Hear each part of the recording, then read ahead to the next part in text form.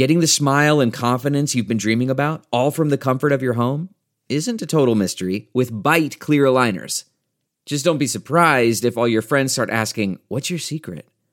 Begin by ordering your at-home impression kit today for only $14.95. Bite Clear Aligners are doctor-directed and delivered to your door. Treatment costs thousands less than braces, plus they offer flexible financing, accept eligible insurance, and you can pay with your HSA FSA.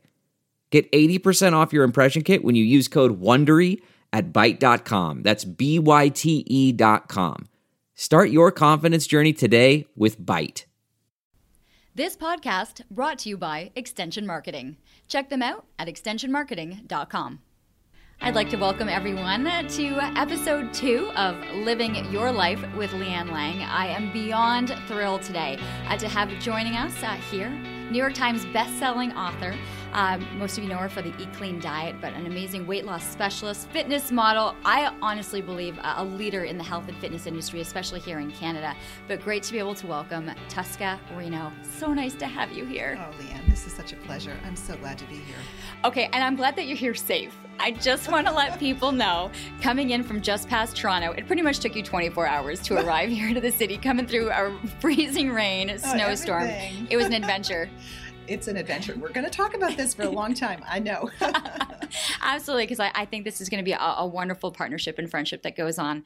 And I got to be honest, I am truly in awe of your story.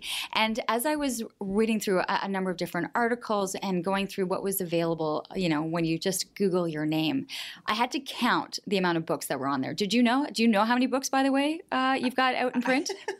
I think there's a total of 14, and then I have digital programs as well. So, yeah, there's a fair count. Okay, I'm not going to ask you to name them all or the titles, but I do know the first one. I think it was back 2004, might have been, and it's the one with the butt. It's the butt book. It's the butt book. That's my butt. It looks really good, by the way. Yeah. It's interesting because I don't think you had ever anticipated that you would have been this cover model, this leader in the fitness industry, because that really wasn't your life. No, it wasn't my life.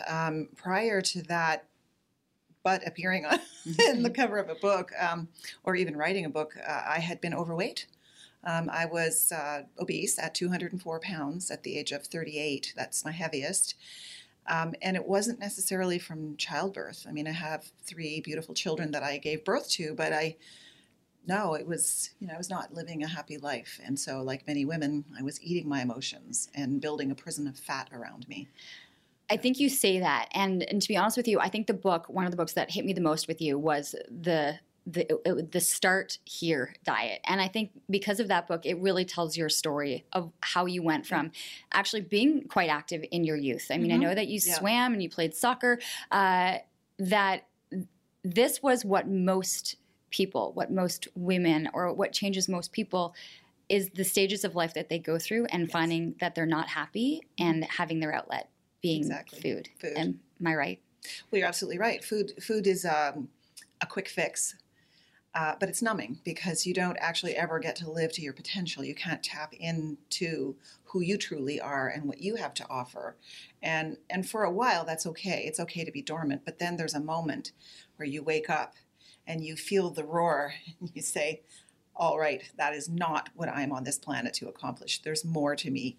I'm going to go find it. I didn't know what the heck I was going to do or how I was going to do it. But I definitely woke up.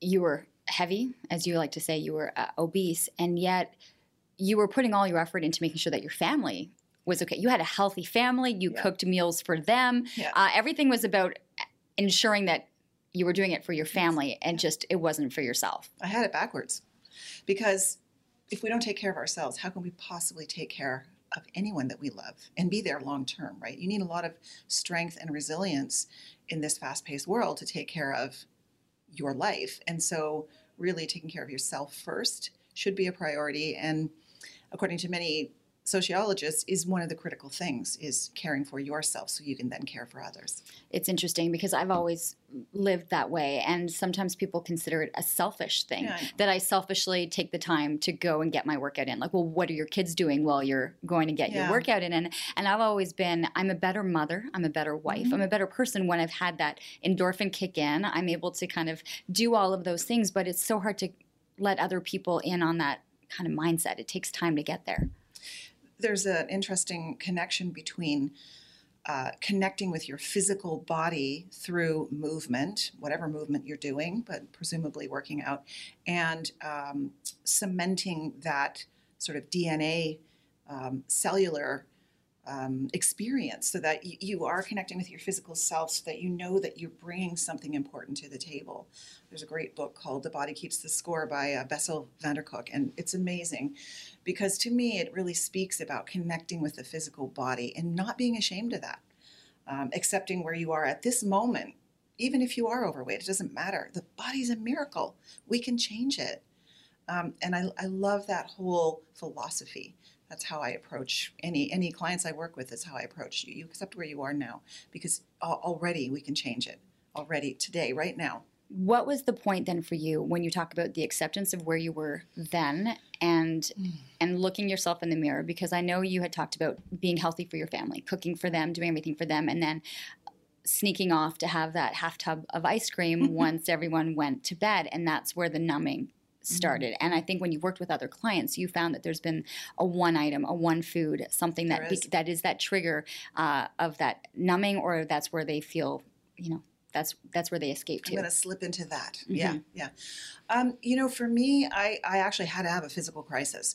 So just picture this. I'm living in an old Victorian home. This is 1999. Yes, 1999. And I'm climbing up the stairs, which in Victorian homes are small and steep. And I'm going to say goodnight to my 3 kids. And I can't make it. My heart is slamming against my chest. I'm in a full-on sweat. And I collapse on the stairs and I think, that's my aha moment. I need to fix this now. And I remember just being overtaken by that desire to make change, to do something different, because if I was going to be there to look after my children, it wasn't going to be in the state that I was in. Something had to change. Okay, so you're lying on the stairs, at the bottom of the stairs at Pretty this much point. Like, and that's going to be a terrifying experience. My dad died from a heart attack while driving a car. It scared the out of me, yeah. And I can still feel that, actually, that experience. If I think about it, I can feel it now. But it was what I needed. Sometimes we need that polarizing or the lesson of contrast experience to know this is not working for me. Well, if this is not working for me and you know that clearly, then what will work for you and how are you going to change it? And I noticed as I was walking in, I saw the title of a book that said, "What do you do with an idea?" And it made me think, well, I had an idea. And what you do is you take action steps. You see the idea, you live it, you breathe it. You make it a reality already, even if you haven't lived it, because the brain doesn't know the difference, and you take steps towards that. You just live as if you've already done it. And I saw myself healthy, looking after my daughters, walking down the aisle with them in their wedding gowns, being a grandmother, in a lean, healthy body with an active mind to go with. And that's it, set my goal and went for it. And it all happened.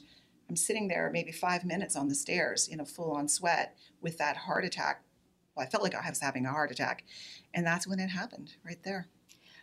So what was that first step then? I mean, I get and I love that you mentally put yourself into that vision of what you saw yourself as. What was that first step then in getting towards that goal?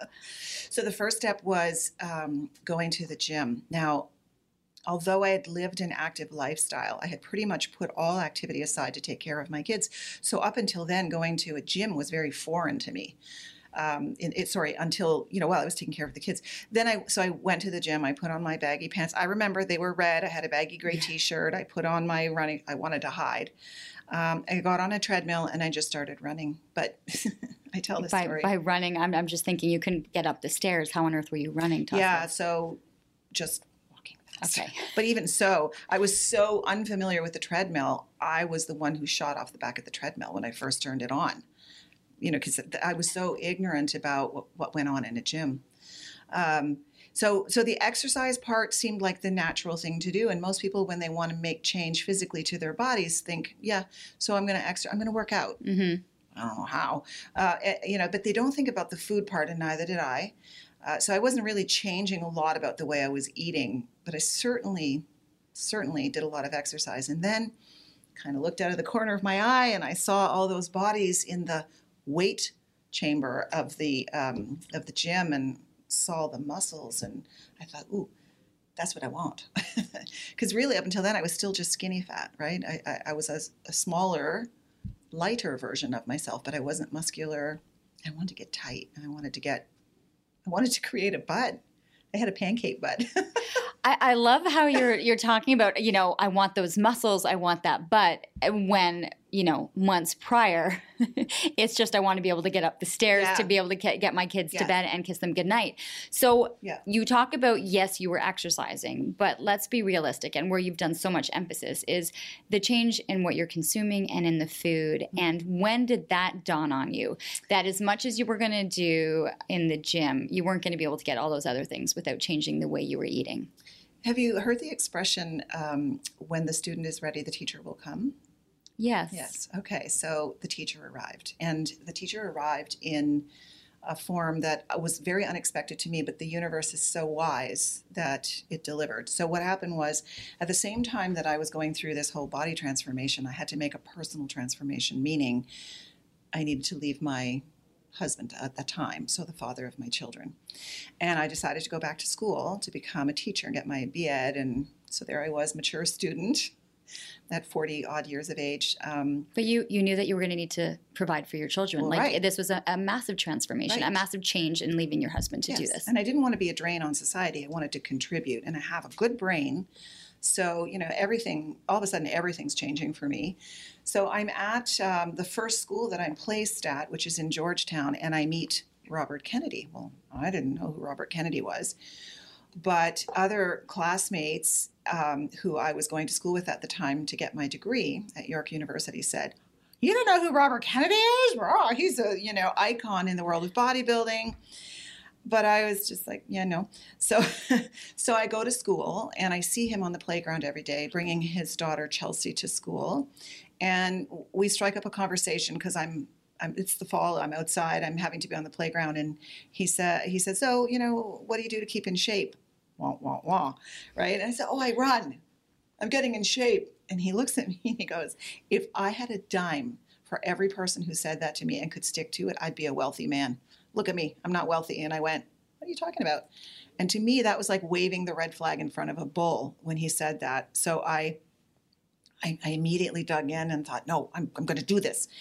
And he could see that I was serious about it. So he said, I'm going to challenge you. And I went, okay. Yeah, he says, I want you to compete in a bodybuilding contest.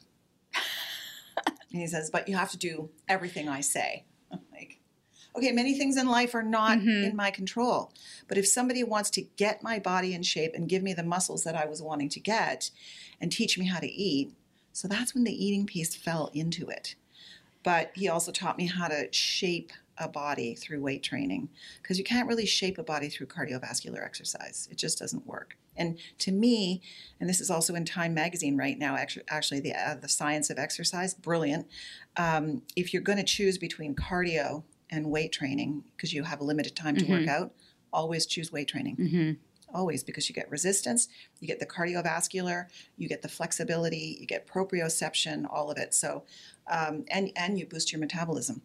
So, it's so hard for people who think that getting on the treadmill for 45 minutes and going for that distance, that's actually counterproductive. Yeah.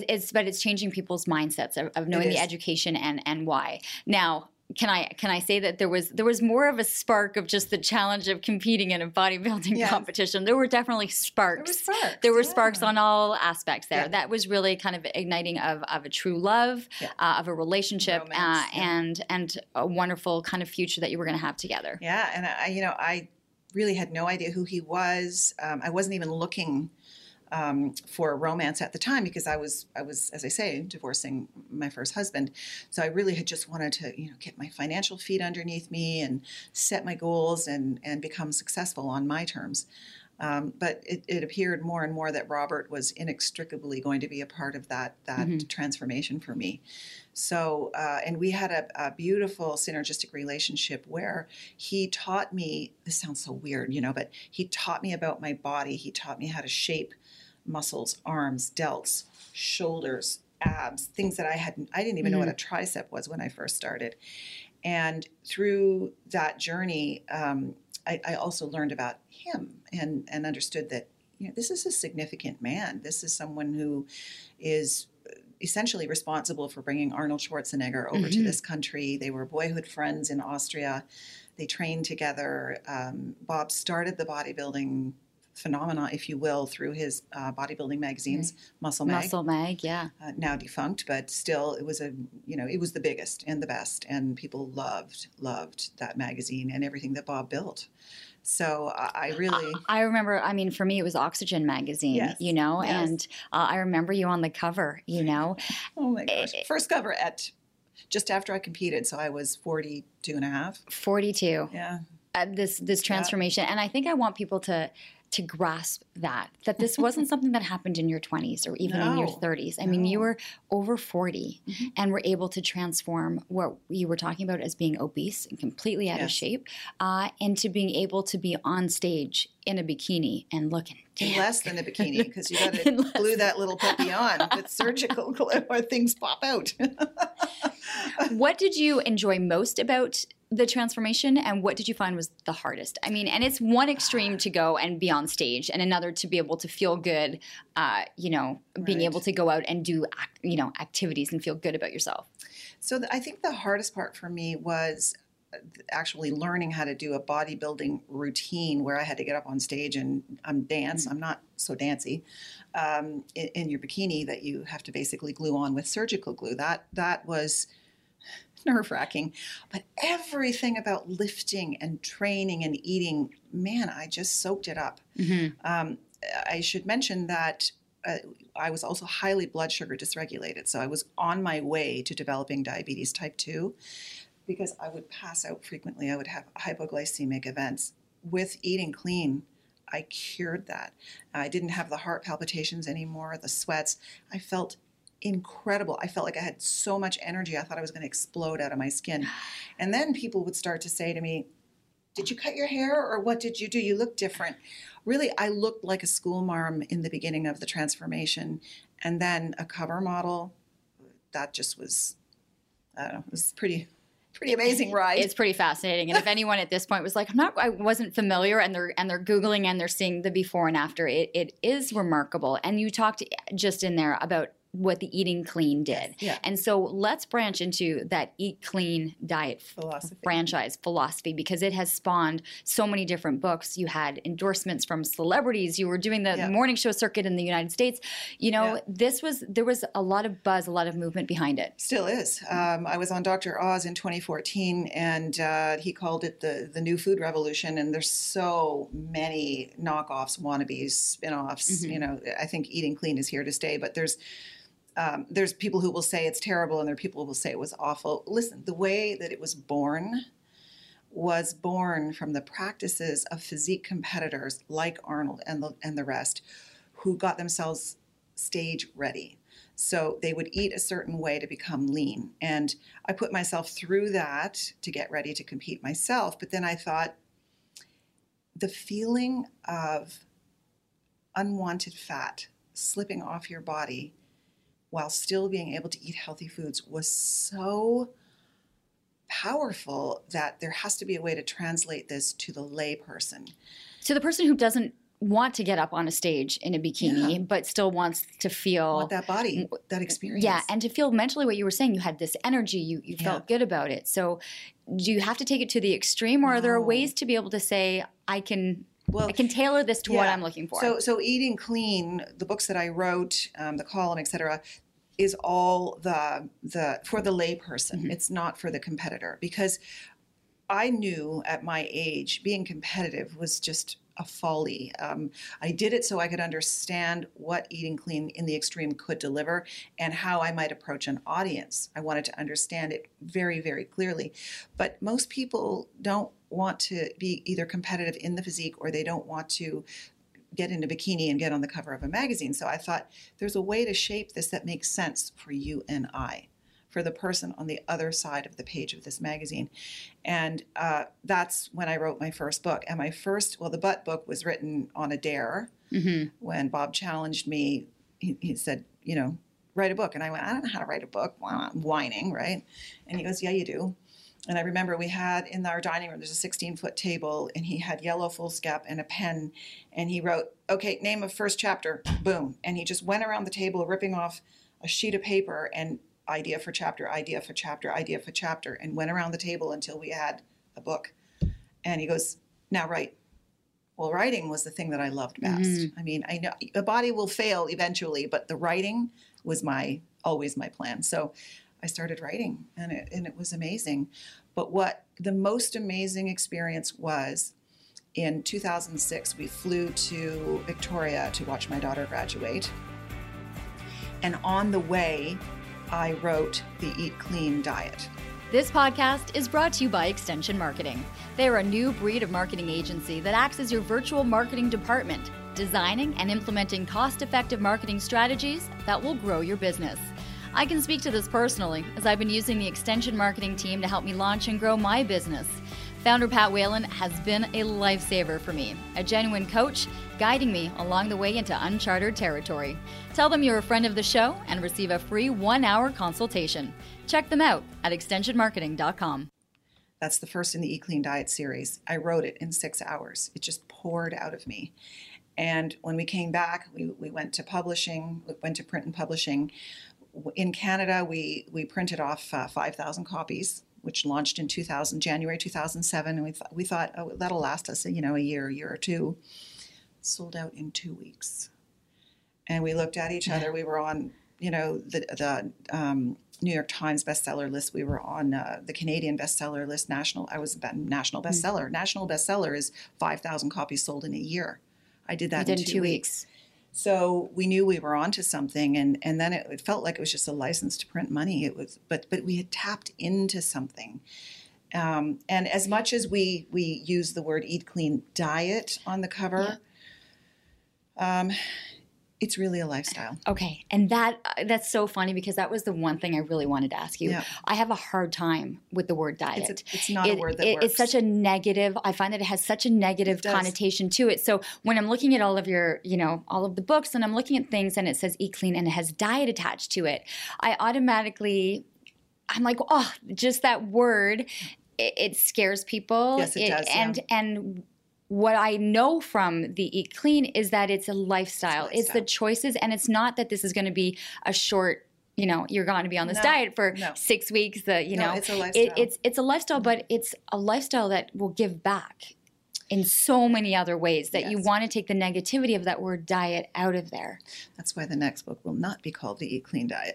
It'll be by the author of the Eat Clean Diet series, but it will be the lifestyle book. The lifestyle book.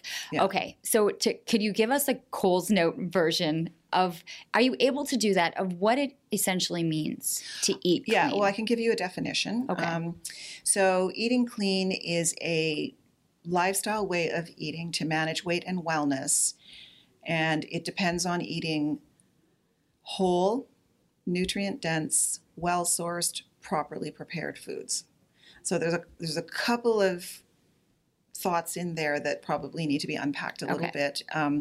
Whole foods are always the best for us because they deliver a package of nutrients that we actually don't even know all of the goodness that exists in a whole food. But we know that when we take it apart, as we've been doing in our processed and refined food movement, we don't get the best of it.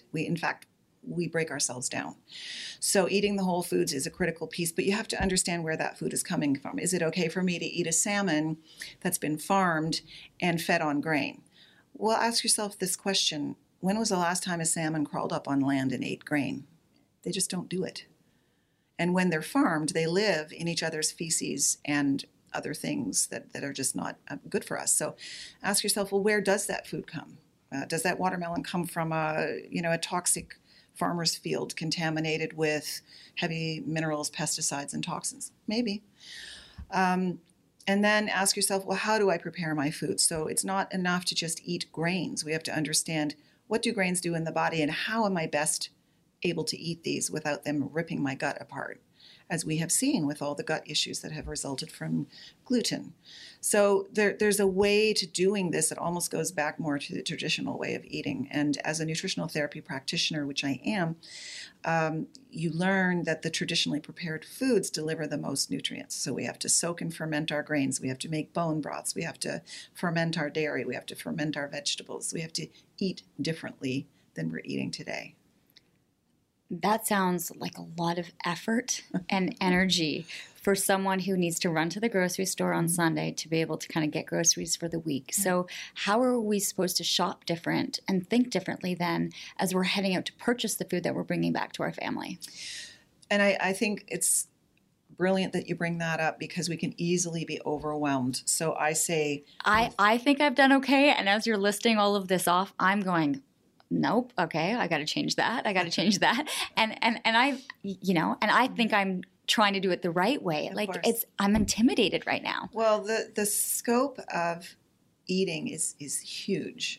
As humanity, we are a collection of stories about nutrients that have served us and have not served us. That's overlapped in our DNA. And we've got this cumulative wisdom that in the last 100 years has been thrown overboard because we're going to the grocery store and we say, oh, this is food. And I look down an aisle of prepared cold cereals and see hundreds of options. That's not food. So the first, I think, how to begin is to question, well, what am I eating? Have the curiosity. Then think about the way you can make change that you can stick to. So maybe it's only drinking better water. But what does better water mean? Well, the number one nutritional deficiency in North America, bar none, is minerals. We are mineral deficient, followed closely by hydration. So how do you add or clean your water so you can drink it properly and get the most out of it? So I've taken to adding the Centevia Power Stick to mine. I'm not endorsed by that company to say this, but I know that it cleans water from fluorides and other types of toxins and adds minerals to it. It makes me feel better, strengthens the bones. We can also change. So that's water. That's number one.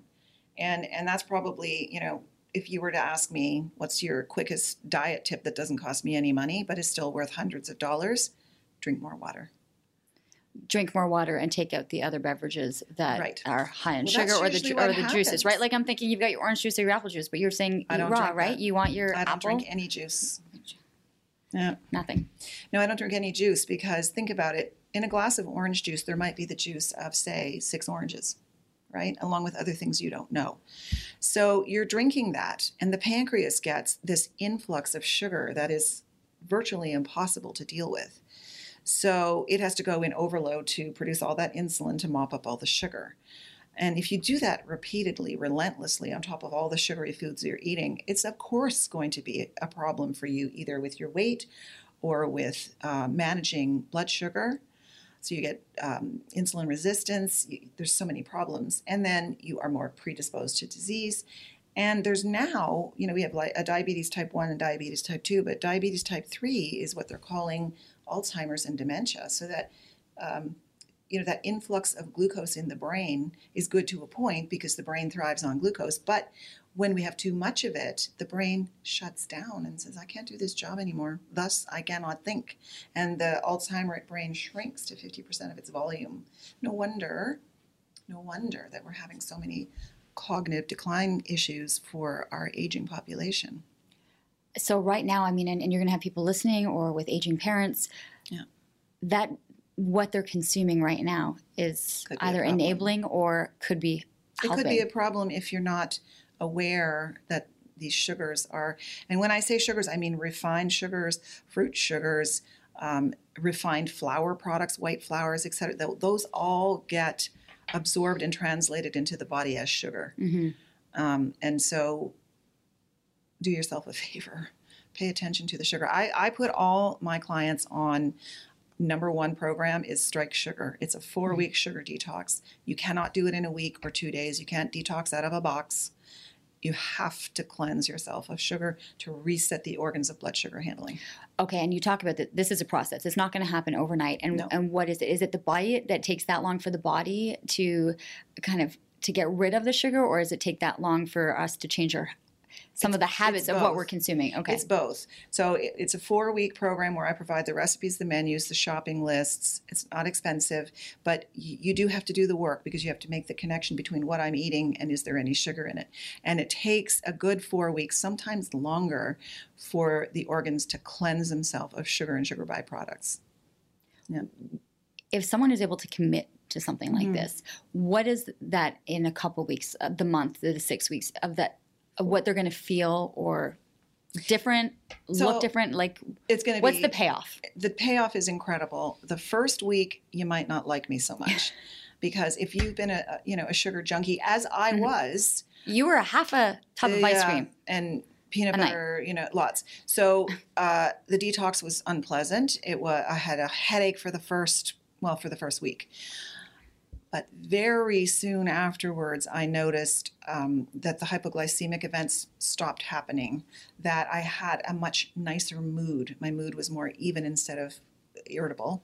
My skin was better. It wasn't so inflamed and puffy looking. It's all about energy. So increased energy, increased libido for those who care about that sort of thing, which most of us do. I felt more energized. Suddenly I felt like I can take the world on. Everything shifted about me. Because think about sugar as putting a blanket over a lamp. Your inner light is this beautiful, pulsing, gorgeous energy. And the more sugar we have, we just keep putting blankets over top of it, dimming it. We can't really access our true energetic power, our own inner light, when we are numb. You just can't. So it's like a reawakening for your body. Well, you're taking off the layers on the shade to eventually kind of bring reveal that light yourself, back. right? And for many, this is it's spiritual. They can't believe that they ever could feel this good again in life. Some people say that they are able to conceive where they couldn't before. They lose in the first week. In the first month, they lose anywhere up to 30, 35 pounds. That's usually a heavier person, but you can expect to lose unwanted weight at a rate of about 3 pounds a week. Your taste for sugar disappears, and you eat a green bean and you think, oh, this is delicious. And then you eat something that isn't good afterwards and you feel like terrible. So that's your body telling you. Everything is waking up, everything. It's funny, as we were in discussion prior to this, talking about how the body knows best. The body is your biggest indicator of what is really happening in your life. You're right. And for it to feel a certain way, it changes everything. The body keeps an accurate record of everything you do to it and everything you think. And you are the walking expression, the manifestation of those things. Oh my gosh, that's right there. Body doesn't lie. No, it doesn't. So when people say to me, I've tried everything, it doesn't work. Ask yourself, have you? Tried everything. You have people who are kind of right now going, okay, I'm sold, I'm in. Yeah. And then there are still people who are battling. Wait, yes. You were battling all those years ago. Yes. What is that first step? Like, I'm realizing it has got to be incredibly difficult for people, or else they wouldn't be in the situation that they're in. So the first step really comes down to the why. How did I get here in the first place? And what is it that is my mental block? Because often it's an emotional crisis that you're in.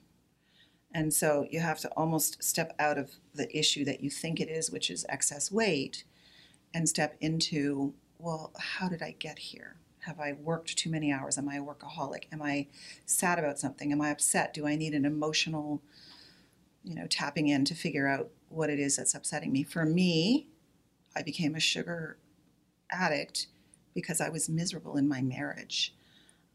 It was an abusive relationship. It wasn't good for me. It wasn't healthy for me. It wasn't healthy for my kids. And so I ate to numb myself.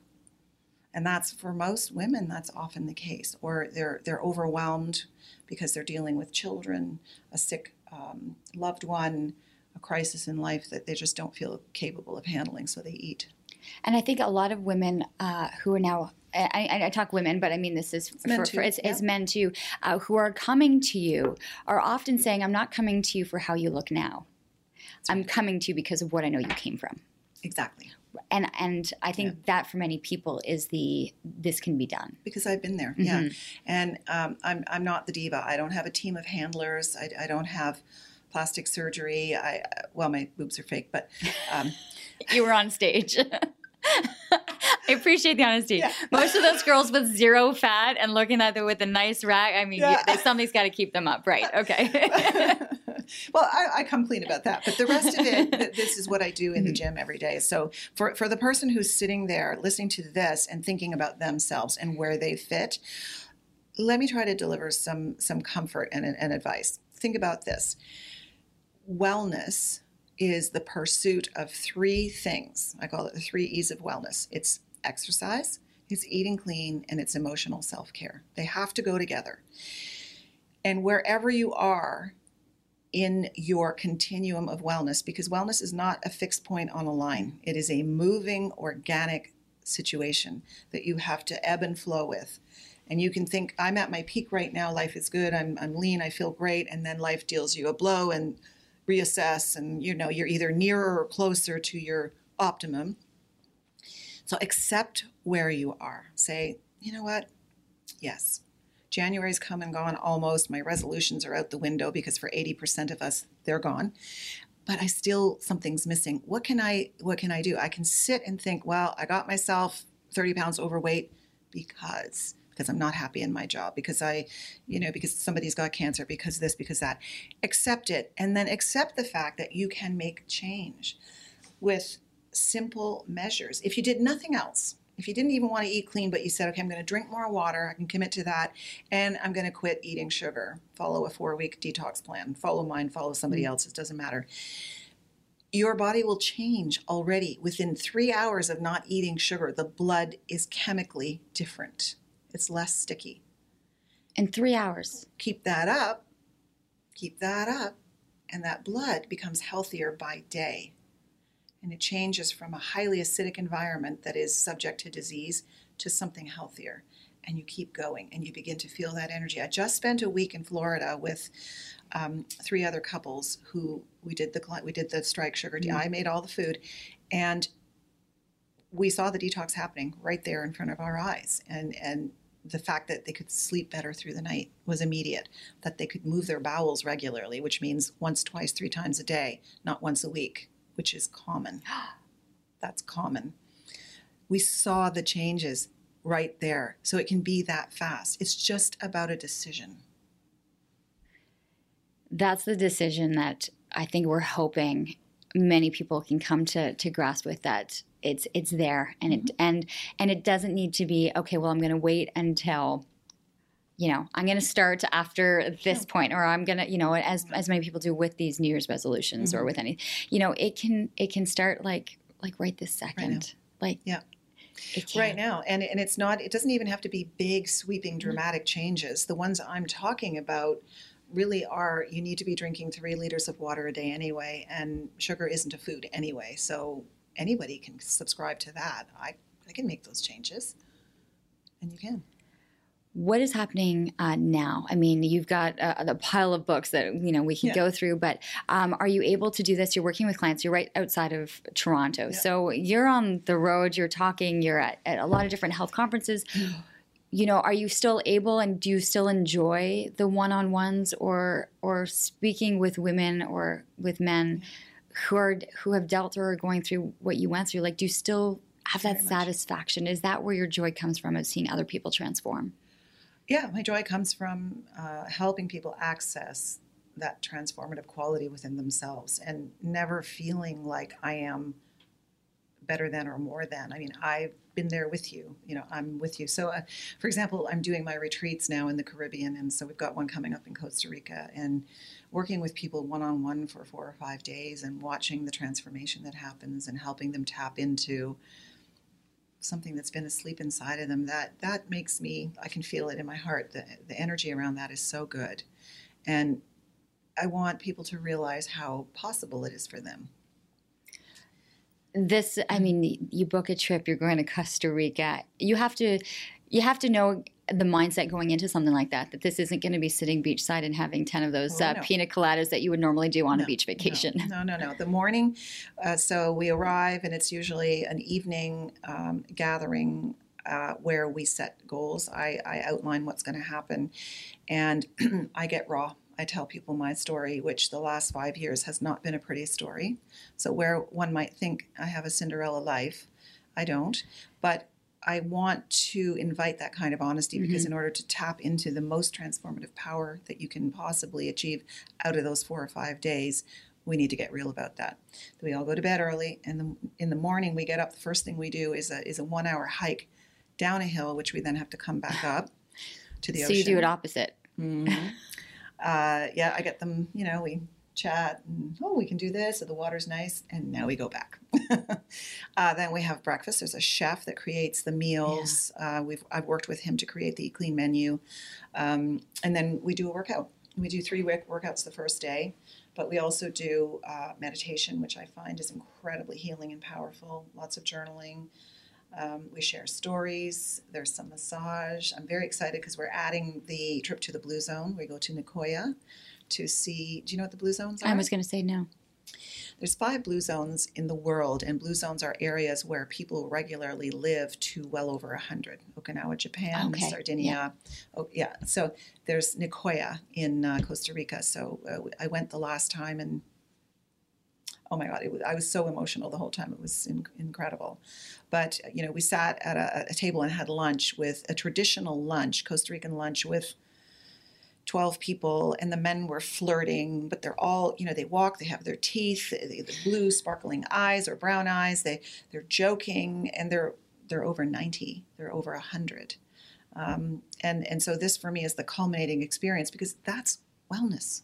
That's wellness. So I want people to tap into the beauty and the joy of that. Are you able, it's funny because you talk about this joy of being in these places and understanding that there could be people in their 90s and in their hundreds that are living this way. And yet with your husband, and you talk about the last 5 years being incredibly difficult, there's still disease, there are still cancers, and I know that he passed at the age of 73 with complications from cancer. And for someone who knows their body and knows how clean it must have been, how frustrating and how devastating that must have been to have lost him in such a way. Robert died from stage 4 lung cancer. Robert was my second husband and my true love, but he had lived a good part of his life without me. So there were lots of things that I didn't know. And if we want to talk about how emotions affect our health, that third piece in the definition of wellness, according to the World Health Organization, emotional self-care. Robert had some horrible things happen in his life. His first wife committed suicide after their son at the age of 11 was basically physically destroyed by a car accident. So Robert lived with that grief and didn't express it. He was a stoic Brit. And so if you were in Asian medicine to look at where the center for grief is and where disease may come from, the lung is a center for grief. And his tumor was so big that even the doctors were shocked, because even 50% of his heart was affected by a tumor, which they never see. So he lived with a lot of unexpressed emotion and a lot of secrets, which revealed themselves after he passed. And so this was difficult, and cancer has many components. We have to be careful what you think, because your brain is always listening. I'm sorry, I'm taking that in right now. I knew the story of his previous marriage and the accident, but I think so many of us, and I've experienced tremendous grief as well, and I think, have I recovered? Have I allowed my body then to flush out what I'm assuming with Robert was holding on to this darkness, within the body. And so for everyone to understand the effects that it can have internally and what we're doing, that's a big step to take. Very big piece. And I will admit that while I had the eating clean and the exercise down. I did not have the emotional self-care down. And I became, with losing, so Braden passed in 2011 and Bob died a year later. A year after that, I was forced to bankrupt Bob's business, and then discovered that all my earnings from my books had been used to try to keep his business afloat, unbeknownst to me. And then we were forced to go dark. I couldn't conduct any commerce, or where I had to go dark for a year until the bankruptcy was discharged. I lost my dad when he was young, when I was young, but there was so much loss.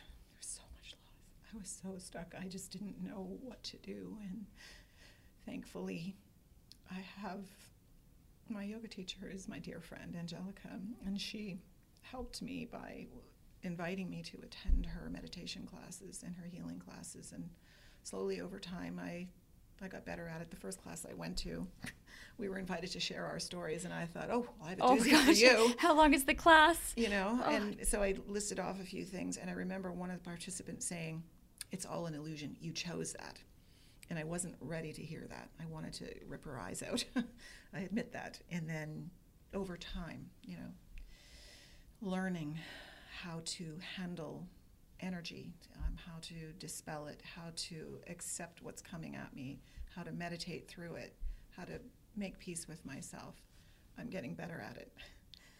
So when I say eating clean is a lifestyle, and I'm going to be very proud to add that to the title and take the word diet off, I've learned it, and I'm pretty sure those are the gifts of all the loss that I have had to endure over the last few years. I'm pretty sure that's what I was meant to learn. I think we're grateful of what you've been able to learn, and that there's an ability and a gift for you to want to be able to share it and to be able to help others through it in the same capacity. And it's interesting because I look at you and there's such a vibrance and such a joy and such I look at you kind of going, I want that. And so to understand that we all have a story and we are all dealing with our own battles. And so to be unique and to care for each other, I think is so important. And I do feel you feel better when you're giving than anything else. Well, I learned from reading The Power of the Kabbalah, if you can all imagine for a moment, shut your eyes and imagine pieces of a puzzle. And we are all, when we dump it out of the box, we are all those pieces. But the whole thing comes together when there's no space between the pieces. And so when you do something good for another, just for the sake of doing good, not because you want something out of it, the space shrinks between each of us, and we come closer and become more powerful. And we have more to give as we do that. I can't wait to spend more time with you, Jessica. Thank you so much. I think this is it's a lot to kind of breathe in and breathe out. And, of course, people can find more information. I mean, that Costa Rica trip sounds amazing. Where can people then go to find out more about you and the programs and then, of course, your upcoming book? How are we going to find you? So toscarino.com, and that's all you have to do. Go there. It's all there. And Leanne, I wanted to say thank you for being a storyteller, because we do need you to tell the stories. Oh, thank you. And that's it. We are living your life. That's your episode number 2.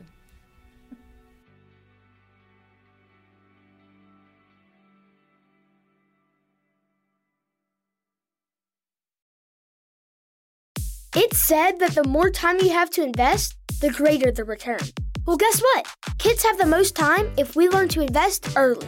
That's why I created the Cash Kid podcast, where I teach kids and some adults financial skills they need to know on how to earn, save, and invest their money. Join me on this journey as we interview experts and explore topics that allow you to grow your money as kids. This podcast will help you become the money expert among your family and friends.